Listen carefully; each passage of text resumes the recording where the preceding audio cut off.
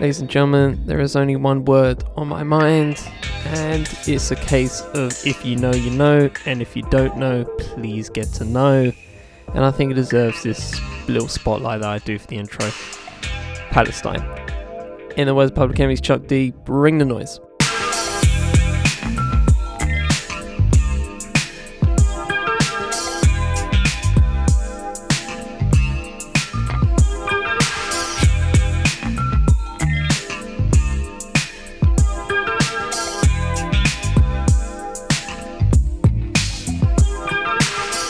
On the Fifth Element Podcast Network, I am Charlie Taylor, and this is What's Good. Welcome back, ladies and gentlemen. Hope you've all had a good week in the circumstances. Fun fact, it's actually my birthday week. Yeah, it's May 12th, that's me. And yeah, I'm recording this on Tuesday, so 11th, and yeah, I'm about to be 25 in a few hours. It's cool, it's cool, I guess. So yeah, keeping it chill as always, keeping it moving. I think I've said this before, maybe it's something digital or whatever, but I'm not really one for birthdays. Like it's like, okay, happy birthday, Charlie. You know, your mum birthed you. You know what I mean? I feel like, I mean, if we're being real, birthday should just be like another Mother's Day, really, isn't it? Like, they, you know, nearly killed themselves, you know, or just nearly permanently physically damaged themselves. Some do, birthing this person, and you deserve credit for that. You know what I mean? I feel like that's the logical option of how to celebrate birthdays, but we just do it as if, like, you know, we did it all on our own. You know what I mean? It's like, oh God, no days off, guys. I birthed myself, bitch. You know what I mean? Like, the logic of birthdays don't make sense to me, but you know, I just use that time to reflect. I use that time to think back, you know, just remember shit, and you know, just see where I'm at, and hopefully move forward from this particular point. But yeah, man, apart from that, I'm calm. It's all good. Me can't complain. But yeah, there's a lot of stuff going on, just around everywhere. At the UK by-elections a couple of days ago, that went very, very well. I mean that incredibly sarcastically, and yeah, I'm losing hope on a lot of things. That's great. It's fun. You know what I mean? Just to there's nothing like losing hope on and having existential crises about many things. But anyway, we shall get into the whole show itself. We have literally what I call a perfect show. And the way I say that is, I mean perfect in the sense of this is what the show is supposed to be about, right? Obviously, I, more often than not now, miss out a particular topic, and sometimes use, like, you know, two news sources for one, for you know, a couple of topics. And you know, I like to keep it varied. I know I obviously have, you know, biases towards certain publications, and that's, you know, I've made that, you know, I'm aware of that. But you know, it's the words come through and the words hit for me, so I rate it. And yeah, so, but this one is one of those special episodes, one of the rare episodes where I have one topic for each segment of, you know, what I enjoy, which is film and TV, music, sports and life. And also I have 4 publications each. 4 publications in total, that's what I meant to say. So yeah, that's why I define as a perfect What's Good episode in a lot of ways. It already happens, but we finally got there, ladies and gentlemen. We got one. Ladies and gentlemen, we got him. Anyway, formalities before we begin. Email to IG, Discord link, all that in the full show notes, including the articles. Please go give them a read. They're also in the full show notes and timestamped as well. So go peep if you feel like perusing instead of listening to the whole show. I actually don't know how many people actually do that. But I just like to put timestamps because I appreciate it when the podcasts I listen to do it, and I feel like hopefully you guys appreciate that as well. I hate when shows don't put timestamps on some shit, but it is what it is. Anyway, let it be dropped. And let's get into the show.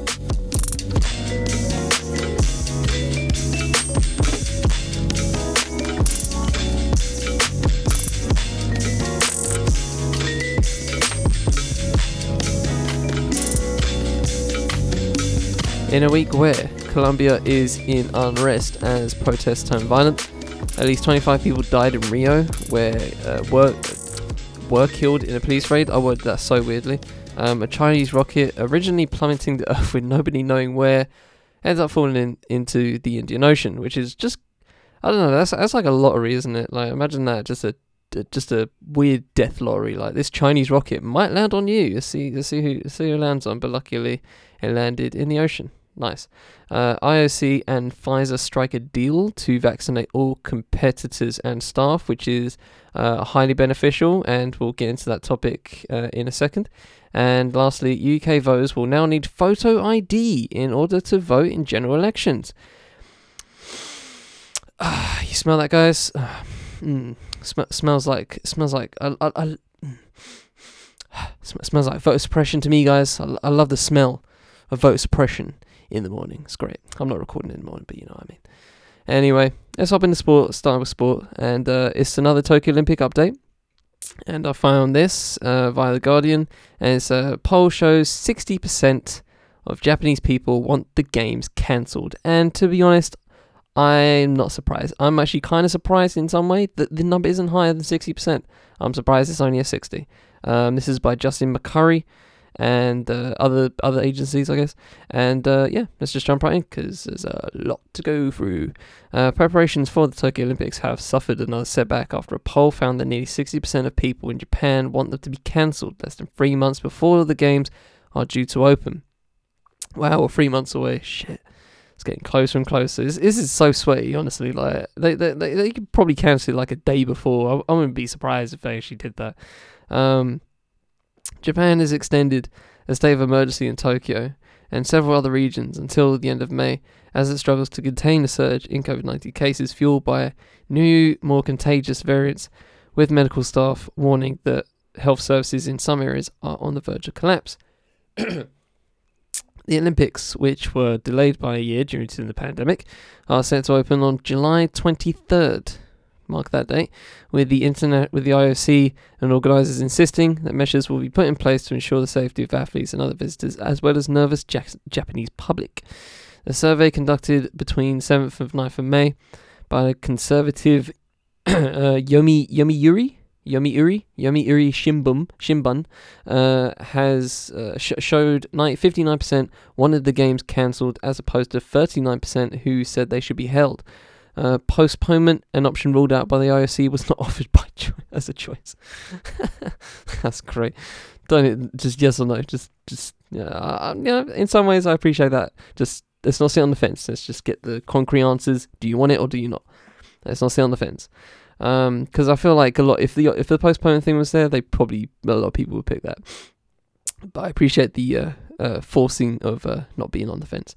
Of course, of those who said the Olympics should go ahead, 23% said they should take place without spectators. Foreign spectators have been banned, but a final decision on domestic attendance will be made in June. Another poll conducted at the weekend by TBS News found 65% want the games cancelled or postponed again, with 37% voting to scrap the event altogether and 28% calling for another delay. A similar poll in April conducted by Kyodo News agency found 70% wanted the Olympics cancelled or postponed.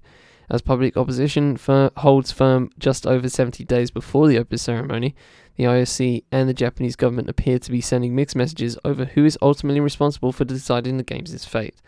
The IOC's vice president, John Coates, said on Saturday that while Japanese sentiment about the games was a concern, he could foresee no scenario under which the sporting extravaganza would not go ahead.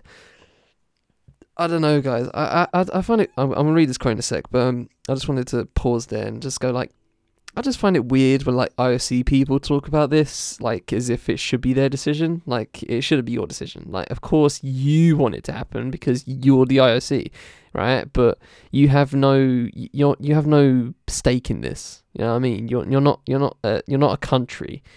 Right? I mean, you're not a set of you're a set of people. You're basically faceless in some ways. That, like, you know, you don't have to go Tokyo, right? It helps if you're there, but it doesn't. But people don't care if you go there or not. They probably won't, right? Why would they risk themselves to go to Tokyo and potentially catch corona? Why would they do that? I mean, they're probably vaccinated anyway. But anyway, you know what I mean? It's just, I don't know why you're talking. I know why you're talking, but you are the last voice that I would want to hear out of these particular powers that be. Anyway, quote, the Prime Minister of Japan said to the President of the United States 2 or 3 weeks ago. He continues to say that to the IOC, Ko said. But on Monday, Japan's Prime Minister Yoshihide Suga, I highly doubt Suga, I'm probably saying it wrong, but apologies anyway, said the IOC would have the final say, insisting that his government had not prioritised the games over public health. Asking a parliamentary committee meeting whether the games will continue even if COVID-19 infections spike, Suga, it's probably Sugar, right? I'm gonna say Sugar, but I'm 50% unsure about that. Quote, I've never put the Olympics first, unquote. Yeah, why would you? I completely understand that. He added, my priority has been to protect the lives and health of the Japanese population. We must first prevent the spread of the virus. Exactly what you should say as the Prime Minister of Japan. Exactly what you should say. Suga has repeatedly vowed to go ahead with the Olympics despite the spike in COVID-19 cases, but the TBS survey found his support rate at 40%, close to record lows marked earlier this year. A visit to Japan by the IOC President Thomas Bach, originally expected to take place next week, is being arranged for June. Fuji News Network reported on Monday, citing multiple identified sources. Japanese media had reported that Bach would take part in a torch relay event on Hiroshima on the 17th of May, but Tokyo organisers has said the visit had not been confirmed. A prerequisite for his visit would be the lifting of Japan's targeted states of emergency, the broadcaster said. While no prominent athlete has publicly opposed the games being held this summer, Japanese tennis star Naomi Osaka said the time had come to discuss the merits of holding the event in the middle of the pandemic. The world number 2 said staging the games should be discussed as long as the issue was making people very uncomfortable, quote unquote. Another quote, of course I want the Olympics to happen, but I think there's so much important stuff going on, especially this past year, she told a news conference ahead of the Italian Open. Another quote, a lot of unexpected things have happened. For me, I feel like if it's putting people at risk, then it definitely should be a discussion, which I think it is as of right now. At the end of the day, I'm just an athlete, and there's a whole pandemic going on, so yeah, unquote. Very, very, very 21st century way of ending that sentence, so yeah. The virus has brought disruption to the torch relay and to qualifying events. Last week, Gymnastics Canada said it would not be sending a team to a last chance Olympic qualifying Rio de Janeiro in June over coronavirus concerns, effectively denying men's artistic, women's artistic, and rhythmic gymnasts the chance to compete in Tokyo. Surely they could do it under ANA, right?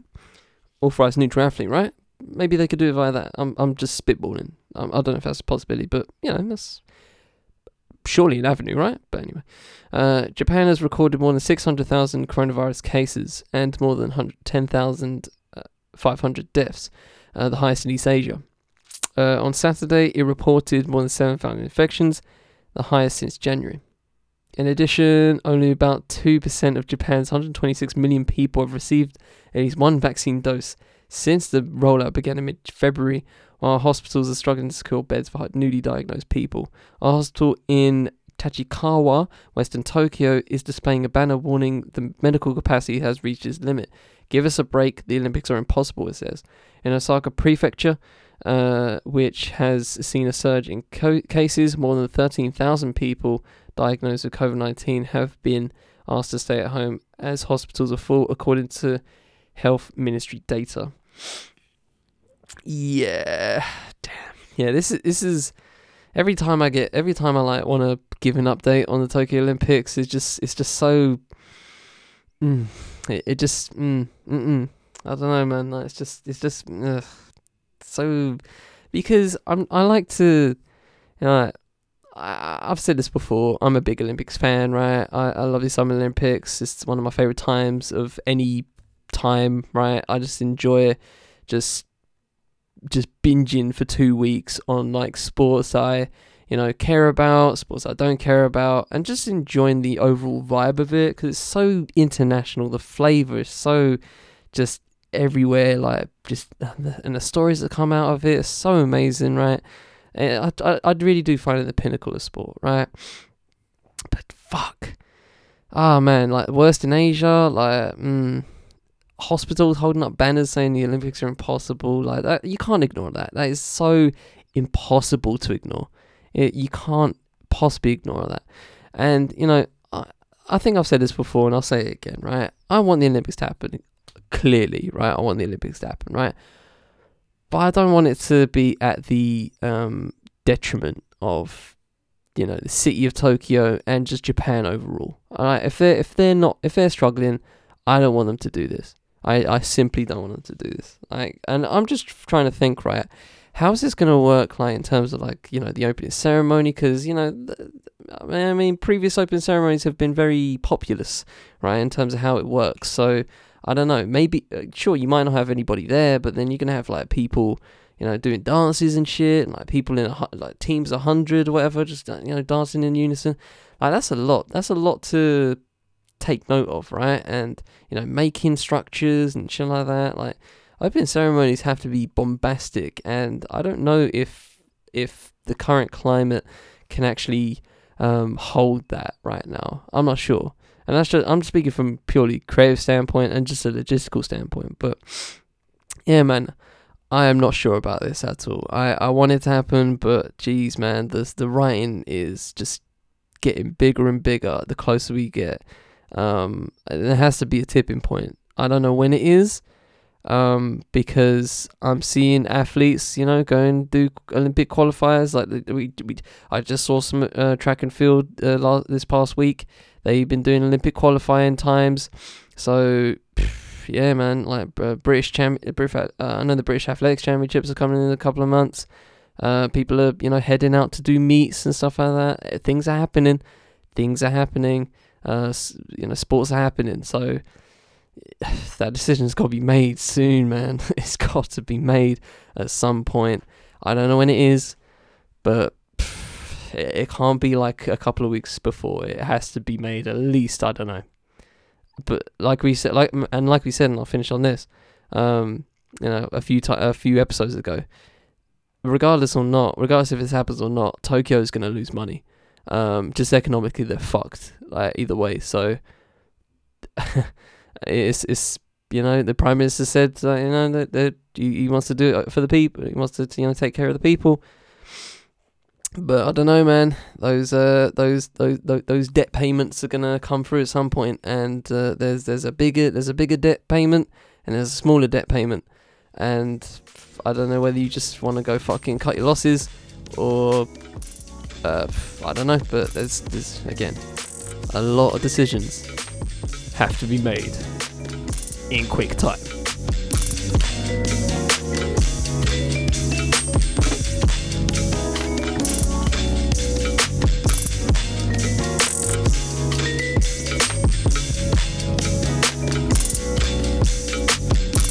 So we hop into music, and this is all about this is kind of harking back, if you guys remember a few episodes ago, talking about female representation in music festivals, especially UK music festivals. This is obviously UK based, but I'm assuming it's everywhere. There's a problem like that everywhere. But this is more about music recommendation algorithm. So the Spotify, the streaming sites, right? And it kind of adds on to the festival stuff. It really adds on to it, and it's another link in the chain, I feel. So I saw this. Excuse me, and I thought this was an important thing to just shout out and just make known, because I've personally made effort to diversify my listening habits, right? I try and actively look for female artists to listen to. Whenever I do DITD's music roundup for the week, most of the time it's always male, and it really does jar me. Like in terms of just new music, I'm in some ways not doing good enough, right? And that's me trying. I don't know whether you guys try or not, but it's hard. It's hard to find like female recommendation.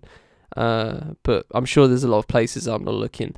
But yeah, this is more about music recommendations and algorithms, right? This is more about just what the streaming sites give you instead of you looking for yourself. So let yourself on the hook if you feel like, but obviously don't. But this is called Music Recommendation Algorithms Increase Gender Gap by Promoting Fewer Female Artists, Study Suggests. This is by Vishwam Sankaran. This is via Independent. Let's get into it. Music recommendation algorithms could be amplifying the industry's existing gender bias problem, according to a study that proposes a new method allowing greater exposure for female artists. The existence of a gender bias in the music industry is not unknown. For instance, a study of top 5 music charts in the UK between the years 1960 and 1995 showed how popular music is affected by a large gender inequality, with a bias in listening preferences towards male artists. A recent analysis of music festivals found that lineups are heavily skewed towards male performers, and this bias is also said to be prevalent in music streaming apps like Spotify. So that's that recent analysis. I'm assuming, if I go click the link, but I won't for the sake of just losing the page, references what I talked about a few episodes ago. A growing number of people use streaming platforms to listen to music, and these apps use algorithms to recommend songs based on the user's listening habits. In the first quarter of 2020, the number of music streaming subscribers worldwide totaled 400 million, up from under 305 million at the end of the first half of 2019. Now, a study presented at the 2021 Conference on Human Information Interaction and Retrieval, that's a sexy name, said one such recommendation algorithm widely used in music streaming apps is more likely to pick music by male than female artists. In the research, scientists from the Music Technology Research Group, MTG, at Universitat Pompeu Fabra in Barcelona, Spain. No shit, Spain, really?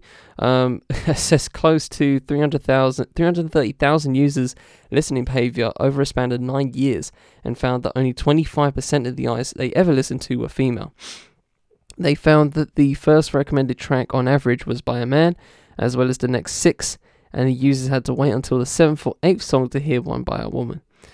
The quote, "The bias in exposure comes from the way music recommendations are generated," study co-author Andres Ferraro said. While the authors acknowledge that the binary gender classification does not reflect the multitude of gender identities, they said the current data set available from streaming apps does not go beyond this classification. In these apps, they said users listen to recommended songs, and the algorithm learns from this pattern, which creates a feedback loop of more gender bias in the new music suggestions.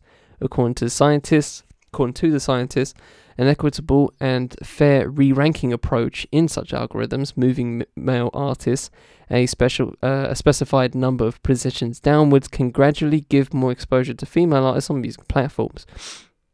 A follow-up simulation of how the re-ranking affected users' music consumption found that it would enable them to listen to more female artists than before. Quote, "By simulating the feedback loop, we show that gender can be better balanced in a longer term when gradually increasing the exposure of female artists in the recommendations. This balance is achieved without severely affecting performance," they added.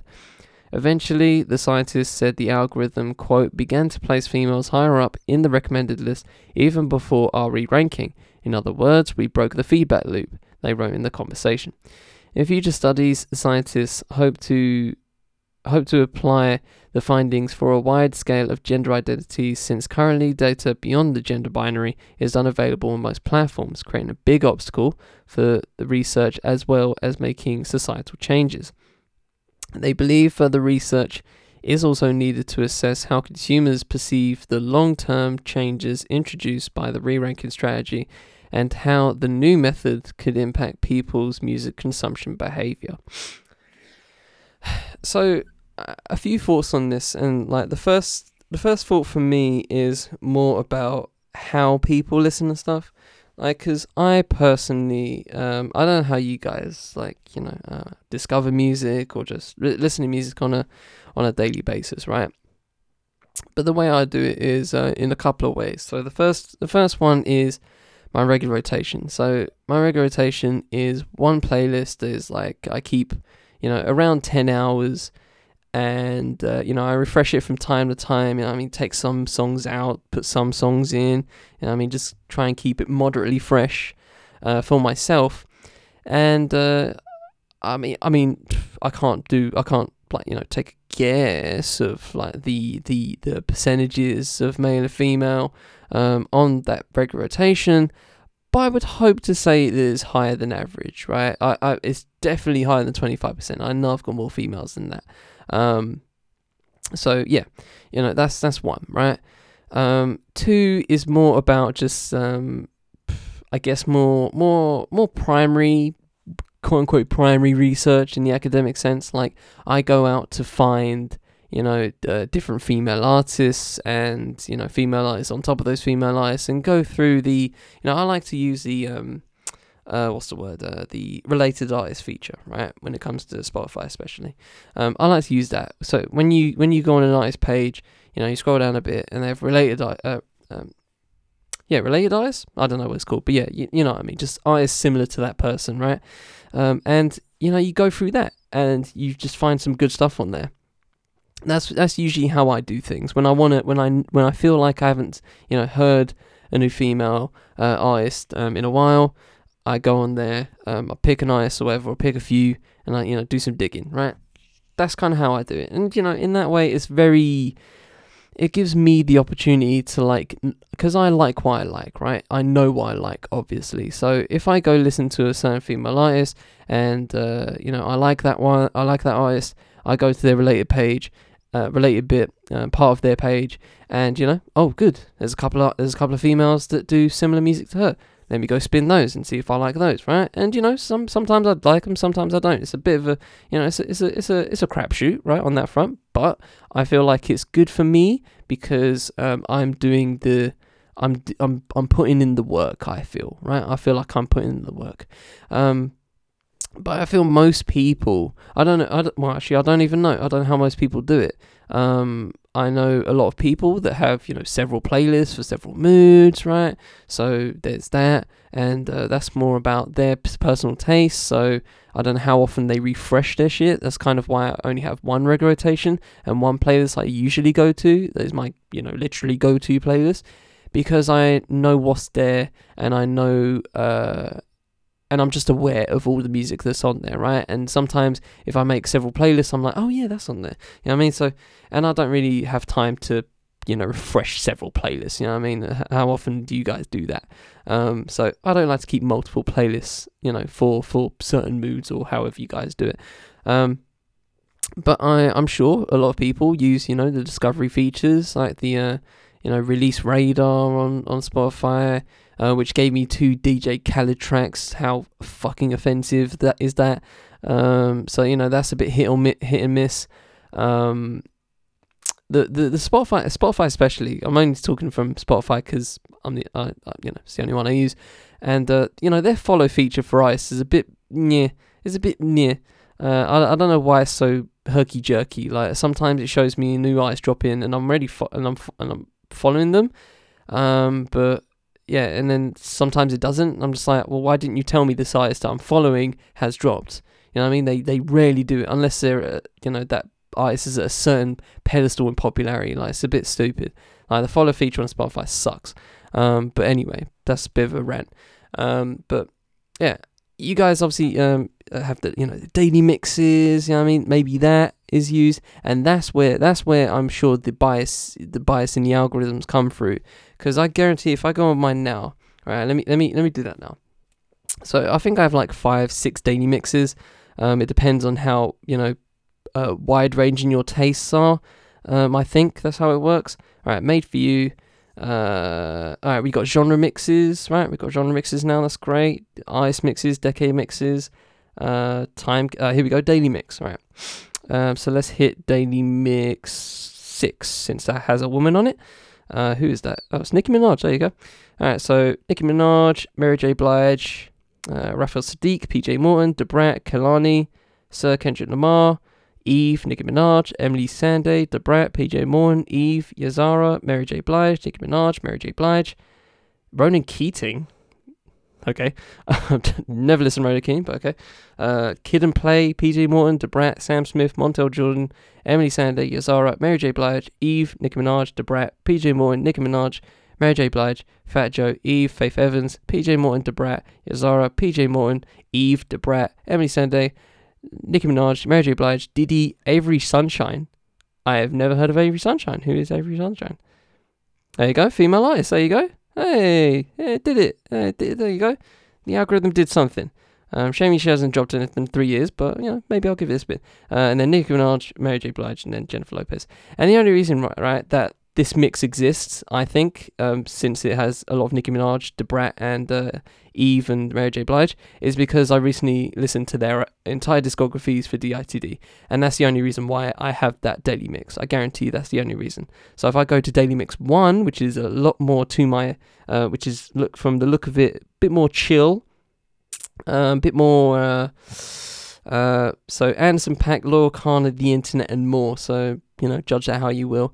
So the Underachievers, K Kilo, Denia Moore, Sylvana Q, Flying Lotus, J Prince, Lexi I keep messing up her name. Lexi Alajai, Alajai, Jamila Woods, Ninth Wonder, Armbre, Voodoo Black, YTK, TK Miser, Dua Saleh, Tsarok, Andrew Broder, Labyrinth, Anderson .Paak, Loyal Kana, The Internet, Buddy, Collaborate, Katori Walker, Bodies, Jasmine Sullivan, Bodies, Link Loan, Good People, Soul Development, Reason, Shalia. So that's kind of, I think that's kind of 50-50-ish, you know what I mean? That's not too bad, right? So yeah, that's just me. So, and this is the feedback loop part of it, right? That's where it comes through. So, you guys may listen to, a lot of males and you don't even know it. And when it comes to, if you go by the daily mixes and you listen to that, then you're just going to get more males, and they're going to keep recommending you more males, right? That's what they're talking about when it comes to the feedback loop. And I completely understand where they're coming from on that front. The only reason I had that last daily mix was because I was listening to, those particular female artists for one of my podcasts, and that was, honestly, if that wasn't the case, I wouldn't be listening to Nicki Minaj, right? I wouldn't be listening to Eve. I wouldn't have Eve, Mary J. Blige, Da Brat, Mary J. Blige, I love Mary J. Blige, but anyway, Nicki Minaj, for example, would definitely not be on any of my daily mixes. That's a fact. That is a fact. She would not be in my daily mixes, right? But now she is on my daily mixes. Right, and I'm cool with that. I'm fine with that. I don't even, mess with my daily mixes anyway. Like I said, I have my regular rotation. But, that's cool. But that's only because I have a podcast where I, force myself to... not force myself. I keep trying to find a better word for force, because force sounds negative. But, I persuade myself to, listen to more female artists. And that was obviously for Women's History Month in March. So, right, there you go. But do you guys do that? I'm sure you don't. So I'm one of these people in and I'm kind of an outlier in this sense. Not a flex. It's not really a flex, but factually I'm just an outlier in this front. But I'm just wondering how the average Joe, listens to music. Because if it's via the general mixes and and if you go by recommendations most of the time, then shit, you are not getting the best diet you possibly could. And, I always preach that people should look on their own, and do some, quote unquote primary research and look up stuff on their own and discover on their own and not rely on algorithms, for this exact reason. This is the perfect reason for that. So anyway, people, you like what you like, but, I always say there's always some good stuff out there. You just need to find it. And this is a perfect reason for why you should do it by yourself and not rely on recommendations for you to do so. Because most of the time, they'll probably just give you the same shit that you've already been eating. It's like a restaurant, or it's like eating at home anyway. It's like, if you know what you like, you're gonna put it in your shelves, right? So, do you just want fish and chips all day? Do you want fish and chips every day? No, you want something different. So, go outside and go do some shopping. Go do some music shopping in some way. It helps.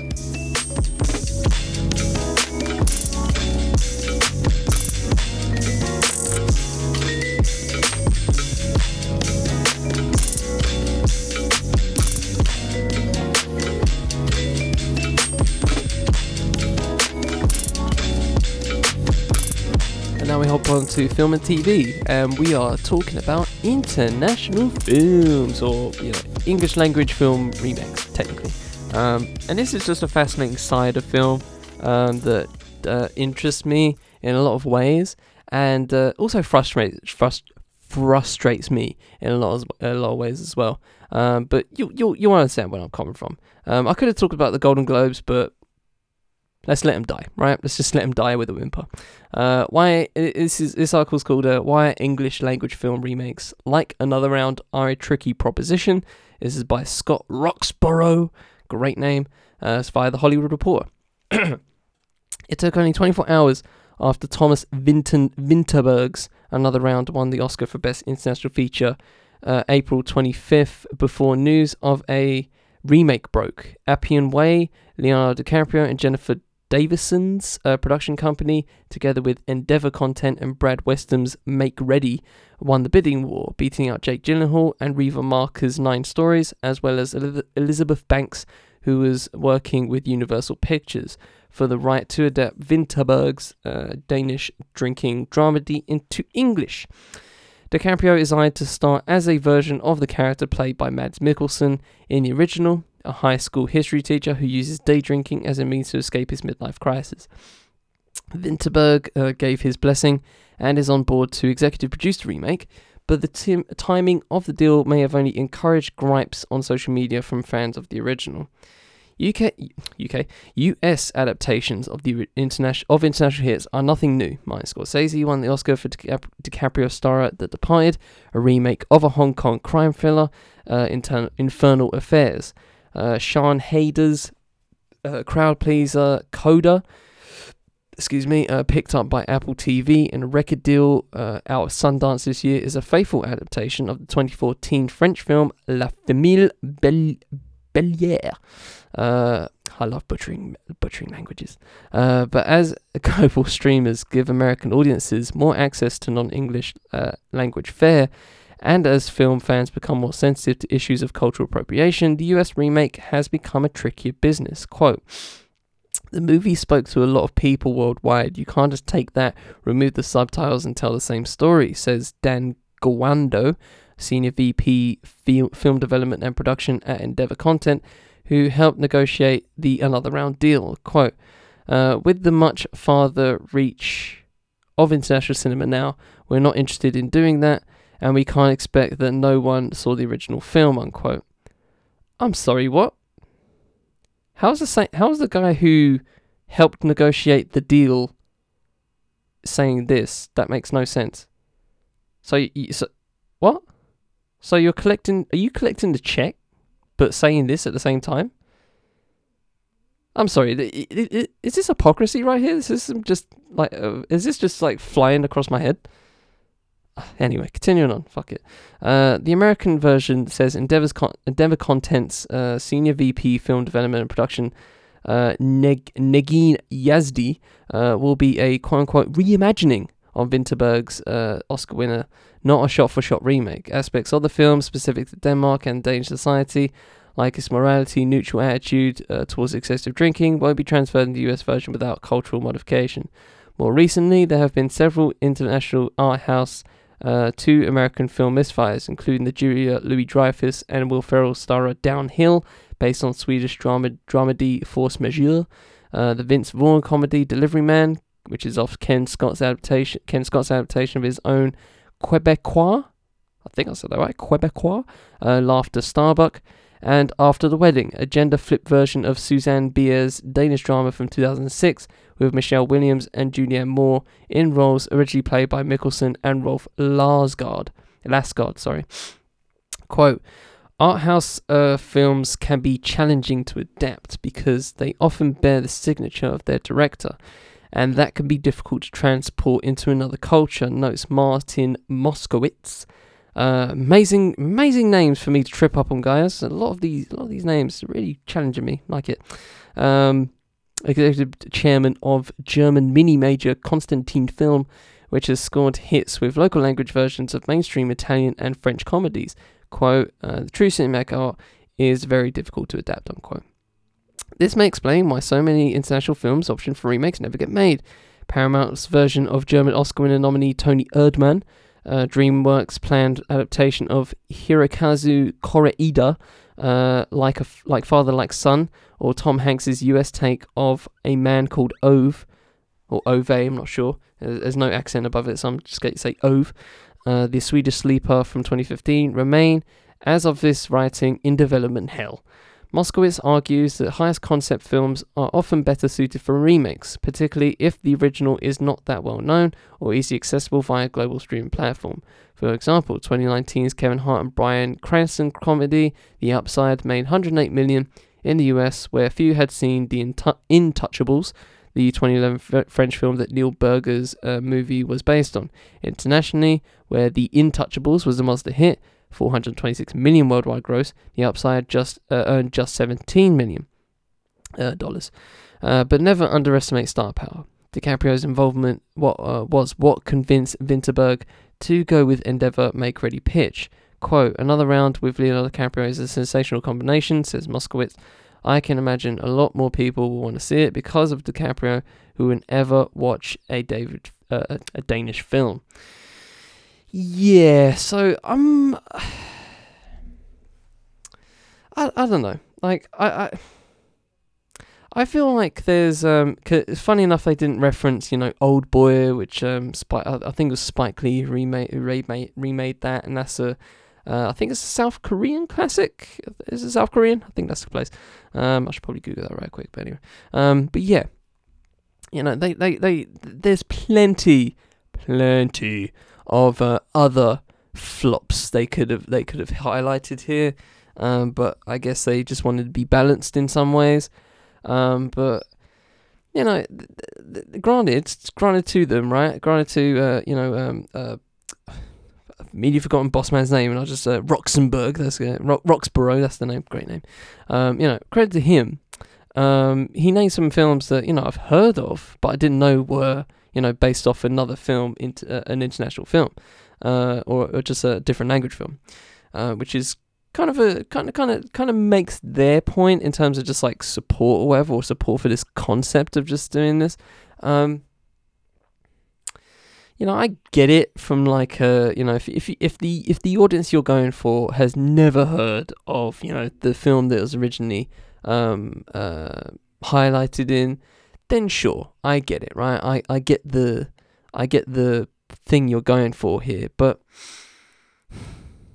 I don't know. I feel some type of way just personally if it was me, you know what I mean? If I made a foreign language, if I was, see, I say foreign language like English is not a foreign is a foreign language to other people, but like a film in a different country, right, with their own language, right, and then some UK based or US based producer or writer or just stars, whatever, just wanted to remake it or adapt it, or however you want to fucking word it, right? However you want to slice that cake. I don't know. I'd feel a type of way because it's like, if you like this film, big it up for me. You know what I mean? Like, help me get it to the US or whatever. Help me release it in other places. You know what I mean? I feel like that should be the vibe, but instead it's just like, let's just take your whole idea and just adapt it for our audience. You know what I mean? It's just you're missing a lot. Yeah, I feel like you're missing a lot. Like, if I watched a US version of La Haine, right, which is one of my favorite films of all time, French film, 1990, mid-90s, absolutely amazing. If you haven't seen it, please go see it, right? It's super good. Black and white, just amazing. Great casting, great acting, love it all. Great music as well. If there was like a US version of it, I would not know how to feel, because I've seen La Haine and I love La Haine. So why would you want, why? Like, just simple question is just like, why? And we know why, right? We know why, but fuck, just, can you not just like stick your dick in something for once? You know what I mean? Just chill out. Can you not just like, you know, this is the thing, I guess, because like I'm not like, you know, the average Joe when it comes to like film. And let's be real, I'm gonna be real with you guys, right? I'm not that deep into international film, right? You know, the last international film I saw was Parasite, right? And before then, fuck knows, right? I'm just gonna be real with you, don't remember, right?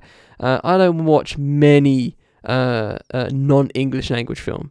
There's not many I'll watch, right? I would love to make the time to watch more, right? And I'm sure if I asked a few of my film homies to recommend me some, they would give me a list of 100, guarantee you, right? And I'll be like, oh, good, there's plenty to get into, right?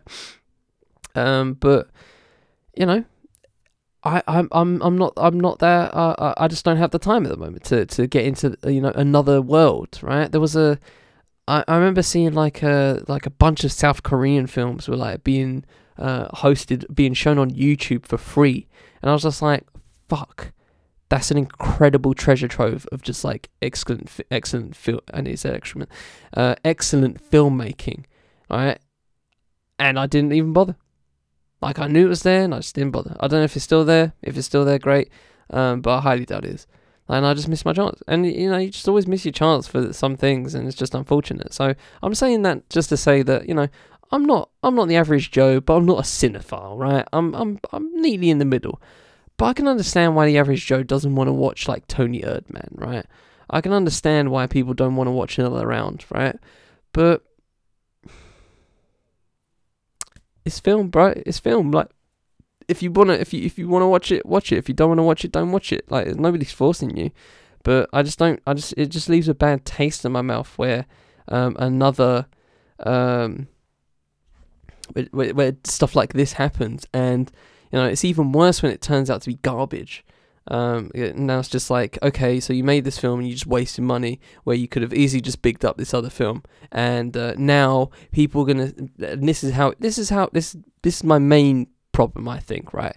When the remake or adaptation, whatever you want to call it, is trash, and then people see that it was adapted or remade from a non-English language film, and are they gonna watch that? Of course they're fucking not, because the remake or adaptation is garbage.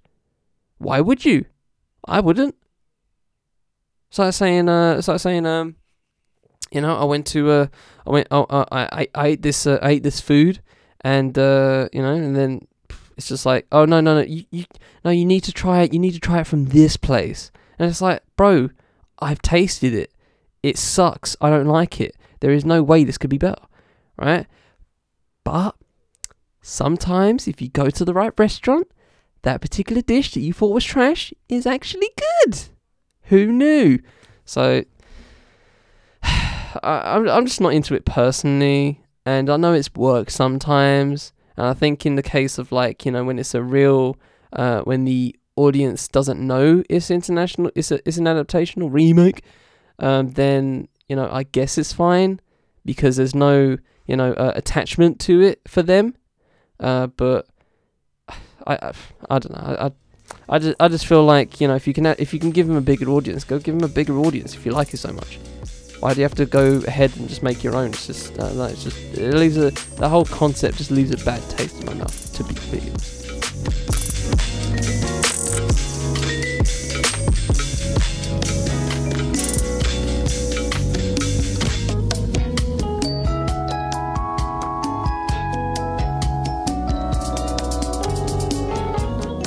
So the last segment for this episode is life, and we are talking about the Gates divorce. Bill, Melinda Gates are splitting up, guys.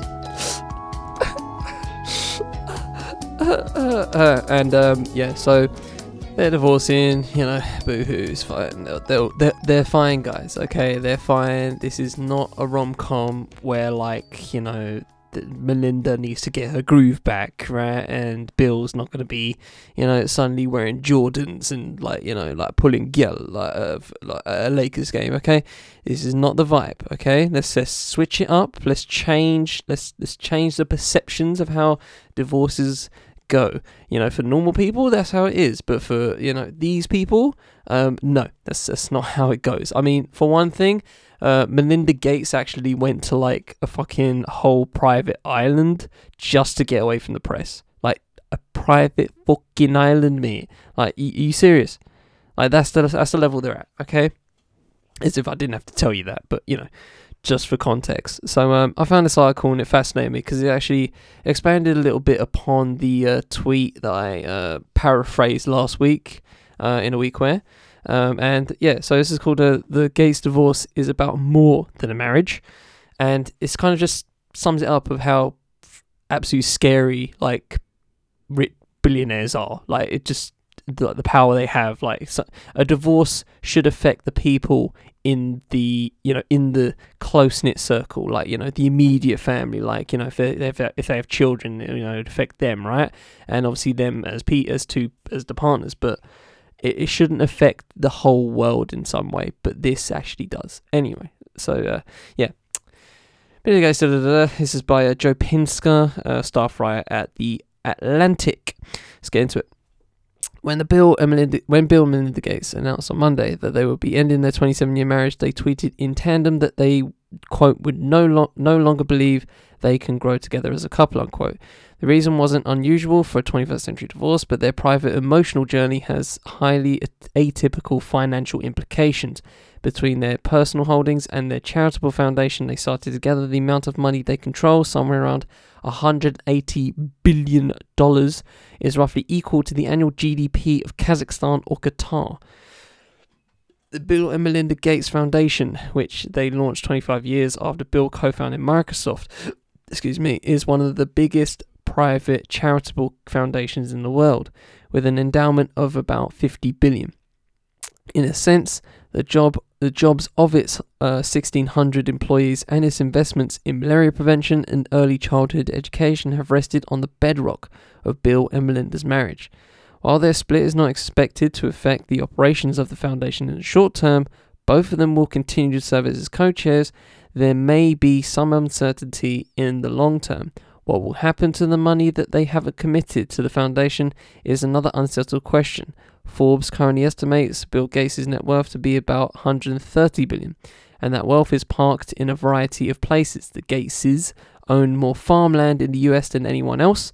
Bill holds about $26 billion worth in Microsoft stock, and the family has $130 million, 66,000 square foot house with a trampoline room. Not a trampoline room. Fucking hell. When the richest of the rich divorce, the usual dilemmas of who still hangs out with which friends and where the kids go for holidays are mixed in with the fate of enormous charitable efforts and large tracts of land. That's exactly the point. Like the dilemmas switch. It's crazy. Already, Bill has transferred nearly $2 billion worth of stock to Melinda. How the rest of the couple's assets will be divided hasn't yet been made public, but Melinda seems likely to end up with substantially more than $2 billion, in which case the Gateses would go from a fantastically wealthy couple that makes money decisions together, or to two people, each still fantastically wealthy, who make different decisions and have their own ideas. Melinda has played a central role in the Gates Foundation's growth, and once had a heated disagreement with Bill when she wanted to co-write the foundation's annual letter instead of him writing it alone. She also has an investment company that promotes women's economic empowerment and is separate from the Gates Foundation. Another wealthy divorcee in the Seattle area, Mackenzie Scott, formerly married to Amazon's Jeff Bezos, has already established a post-marriage blueprint that Melinda Gates might follow. In their divorce in 2019, Scott came away with a quarter of the Amazon shares that the couple jointly owned, which worked out to roughly $38 billion at the time and has since appreciated to about 58. Was it appreciated, is it? That's great. In a philanthropic spree late last year, she gave away $4 billion. Oh, that's nice. In one sense, the Gates divorce is similar in that each involves tech billionaires splitting up after more than 25 years of marriage. But unlike Scott at the time of her divorce, Melinda Gates has already has widespread name recognition, and through her and Bill's work for the foundation, their partnership has become a brand of its own. Their shared fame lends their divorce the feeling of a cultural institution dissolving. Kind of like, no, guys, you can't do it like this. This upcoming sentence I just don't like.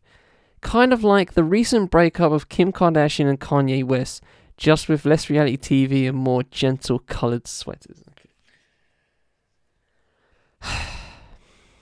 There was no need for that comparison. So that's no need. It's not normal for so much to depend on two people maintaining a loving, supportive relationship. Experts who study modern marriage, such as the researcher Eli Finkel and the psychotherapist Esther Perel, have pointed out how today's married couples expect more from each other more than couples did in the past. Today's ideal partner is somehow simultaneously your lover, your best friend, your equal co-parent, and your life coach. Maybe ask too much of marriage to expect your spouse to co-chair a billion-dollar philanthropic enterprise with you too. That's a good point. That's an interesting point, actually. That whole paragraph's kind of interesting. In the bigger picture, the attention paid to the Gates divorce in part reflects how much power and money is concentrated in the two of them for all the good that they have done. Okay, questionable. And with their future donations, will do. Maybe it's not. Wait, that's a weird way to say this. Will do. Maybe it's not a great idea. Okay. Maybe it's not a great idea from a society-wide perspective to have two non-democratically elected people making such consequential choices about global well-being. Quote, our society has made the colossal error of allowing wealth to purchase the chance to make quasi-governmental decisions as a private citizen, unquote. Anand Giridharadas, the author of Winner Takes All, The Elite Charade of Changing the World, which is a great book, by the way, go peep that, told Reuters in an interview about the divorce, if that weren't the case, maybe the relationship turmoil of two people wouldn't have such high stakes. And that's kind of it in a nutshell for me, of just like the fact that these two people, like Bill Gates, right, if you really, really want to know, like, just go look up, right, the actual assets they have, right, and try and if you find like a definitive list, right, of the assets they have and the stuff they have done, right, there's actually many a time where Bill Gates has, been asked, would you ever run for president, and he literally just out and out goes, why the hell would I do that? Like, I have more power doing what I do now than being president. And he's right. He's right. He is so correct. Like, he literally has made political moves just on his own. Like, and people don't even clock it. Like, there was one in the Patriot Act with Hassan Minhaj a few years ago. I think it was about schooling, education or somewhat. And Bill Gates made like a whole, like even if it had like, I don't know if it had support in Seattle, in the state of Seattle, but he basically just upended a whole like law or whatever. Like I'm literally just going off the top of my head. I vaguely remember it, but I know for a fact Bill Gates was like imperative to a law change or just something changing in the state of Seattle. And that is not it. That's not it, Chief. Like Anand is absolutely right. Like of how these billionaires in obvious ways and also not so obvious ways. Like Jeff Bezos makes very obvious decisions on like how people work in Amazon. Obviously we had recently had like a unionization in Amazon thing going around in America in the past couple of months. I think that got squashed or just died out or whatever. What was the other one? Facebook, hello, right? Apple, with the monopolization going on at the moment, right? That's all obvious, right? That's all coverable shit. The fact that the stuff that Bill Gates does is so under the rug. It's crazy. And I'm not trying to. I'm sounding very conspiratorial here, but trust me, there's some shit under there. There is some shit under there. You'd be stupid to not think that he's completely on the up and up, right? You'd be completely stupid to think that. Let's be real, right? So, yeah, this is. I don't know, guys. I don't know. Like the fact that these two are divorcing and the fact that there is so much riding on it for the long term is just jarring to me. And scares the shit out of me. The fact that these two people, just by divorcing, have can genuinely tectonic shift the entire sectors of charity or quote unquote philanthropy, all of that stuff. It's absolutely crazy to me. And hashtag no billionaires. And on that note, ladies and gentlemen, we shall end it there from the Fifth End Podcast Network. I've been Charlie Taylor. This has been What's Good. Intro music has been Too Much by Vanilla. You can thank. I said that last week as well. I don't know why I'm saying that. You can thank Chill Hop Records. Thank you to Chill Hop Records. Like I don't need to thank them. Thank you to Chill Hop Records for the ability to use this track. You can find both Chill Hop Music's and Vanilla's links in the full show notes. Thanks to Nappy Hire for use of Charismatic for the interlude. You can also find his site in the full show notes. And with that said, hope you all have a good week. I should all just try and do the same. But until the next time, take it easy, ladies and gentlemen.